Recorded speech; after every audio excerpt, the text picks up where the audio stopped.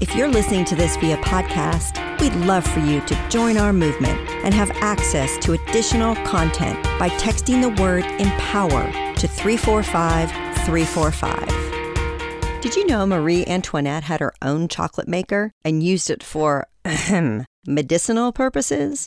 Chocolate with orchid for strength, chocolate with orange blossom to calm her nerves, and chocolate with almond milk for digestion. Next time you're hiding Hershey's Kisses in your coffee mug so your littles don't see, just remember they're optimal for health.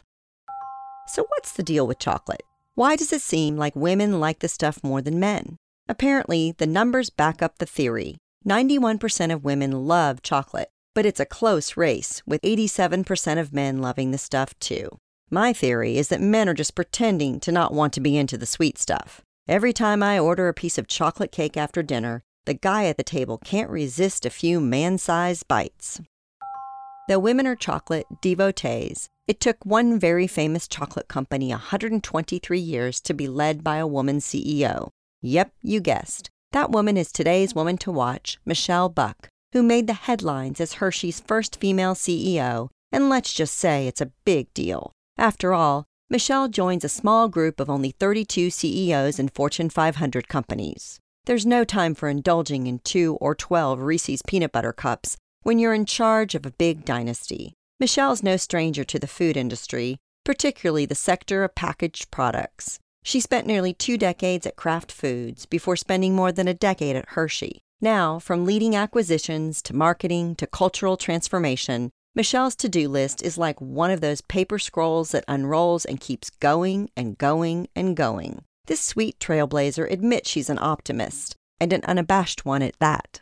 This year, she'll do what she does at the beginning of every year. Begin with gratitude, set clear goals for the following year, and then conclude the year with boundless positivity. Her outlook has no doubt affected the men and women who work for her. Zeal tends to rub off on others, you know? One of the qualities Michelle possesses that isn't noticed often enough is her willingness to relocate. We're often set on a particular city, state, or country, but sometimes opportunities present themselves in a different zip code. Michelle started her career in Texas before hopping over to Philly, then New York, followed by New Jersey, and now Hershey, Pennsylvania. That kind of flexibility is often instrumental in climbing the corporate ladder because it means you're able to go with the flow a bit more. The town of Hershey has a mere 14,000 citizens, and switching gears from big city to small town living could be difficult for some, but not Michelle. It might be because of how she was raised, by a humble family who had little money. Her father was the first in their family to even graduate high school, so Michelle learned you can't expect life to hand you anything. You've got to work for it. It doesn't hurt if you have something chocolatey during the pilgrimage. Michelle Buck said, "Make an impact in every single assignment that you are given. Look at it as how can I take this to the next level? And be confident in yourself."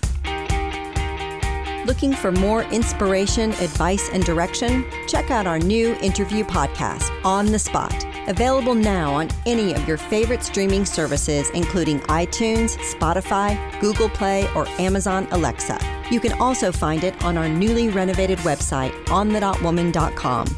I go in-depth with some of our most intriguing on-the-dot women to watch. We are focused on your success. So let us know what you think by chatting with us at On the Dot Woman on Twitter, Instagram, and Facebook. We'd love to hear your voice.